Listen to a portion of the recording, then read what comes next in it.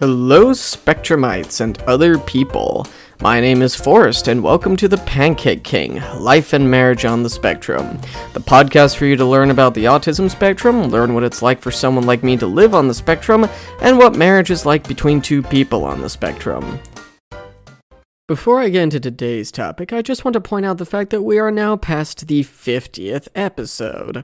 It has been an incredible journey doing this podcast and doing the Substack over the last year and a half, and I want to thank everyone who's supported this podcast since its inception or even later on. And if you're new here, you've come at a great time. I have no intention of stopping anytime soon, and if you're not already on board, go to thepancakeking.substack.com to subscribe for 2 newsletters every week, one for my latest blog post and one for the latest podcast episode. All that being said, let's get into this episode. When I first heard about The Last of Us in mid-spring of 2013, it was really a happy accident while I was online. I don't even remember what I was doing. I just heard about the game somewhere on the internet. It's a video game, by the way.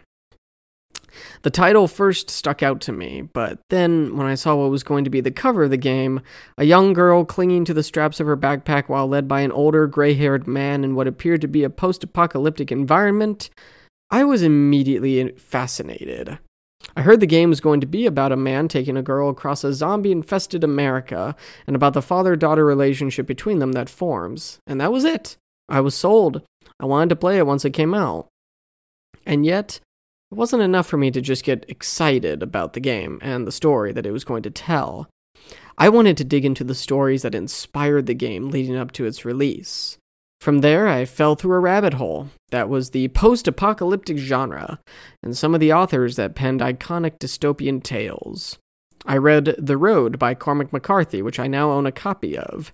I Am Legend by Richard Matheson, and then started reading other post-apocalyptic genre stories, unrelated to how The Last of Us was made, such as the Maze Runner trilogy, Ashes by Lisa Bick, and Ashfall by Mike Mullen. My reading of I Am Legend led me to Richard Matheson's other works, such as What Dreams May Come, a book I have on my shelf, and a plethora of his short stories.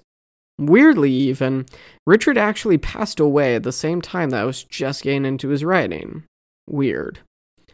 By the time The Last of Us video game came out, I had already read so much material and really fell in love with the post-apocalyptic genre. Talk about a hyperfixation come to life. Even my parents noticed the trend and were naturally concerned, but I didn't stop. When I played the game for the first time, it was unlike anything I'd ever experienced before when it came to gaming. I was transported to the ugly, yet simultaneously beautiful post-apocalyptic world the game brought masterfully and intricately to life. I got to know the main characters, Joel Miller and Ellie Williamson, and joined them on their journey across the country as the experiences and close calls they had together strengthened their bond and turned into more of a father-daughter relationship. Between the story, the writing, the intense gameplay, beautiful graphics at the time, and a breathtaking music score, which I own the soundtrack of, the game made for the greatest video game playing experience I've had then and since. If you don't know the story already, here's a brief rundown. A fungal virus outbreak has impacted the globe and spiraled the world into a post-apocalyptic environment that's infested with infected people controlled by cordyceps, trying to spread the fungus to as many people as possible. The main character, Joel, who lost his daughter on day 1 of the outbreak, is tasked with taking a young girl named Ellie across the country to a group of rebels that believe Ellie's immunity to the virus is the key to curing humanity. Along the way, they have to work together to fight against the infected, and sometimes worse, other humans. The story of The Last of Us will always have a special place in my heart for introducing me to the beauty of debating the events of a fictional tale, debating the main character's actions, and showing me that the main protagonist of a story doesn't always have to be either completely good or completely bad. It delves into the complexity and convoluted nature of human beings and what they're willing to do for love. It forced me to question whether or not I'd make the same decisions as Joel, and whether or not he was in the right. And what's interesting is that for me, the answer to that question has changed several times over the years. The story showed me how the people you draw close to will impact you, in good ways or bad, sometimes even both in some cases. As a writer who's working on a fiction novel right now, the impact The Last of Us had on me is reflected in my writing. The game made me a fan of character-driven storytelling, the growing power of character dynamics and relationships that start one way and end differently, thanks to a series of trials and tribulations they go through.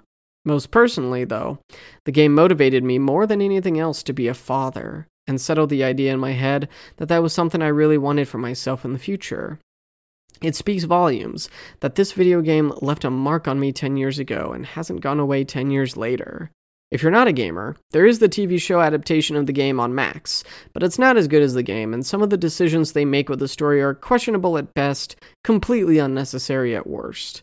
However, it still manages to capture the heart of what the game was about, and pretty much adapts the ending beat by beat, that leaves you to ponder the same questions as the game.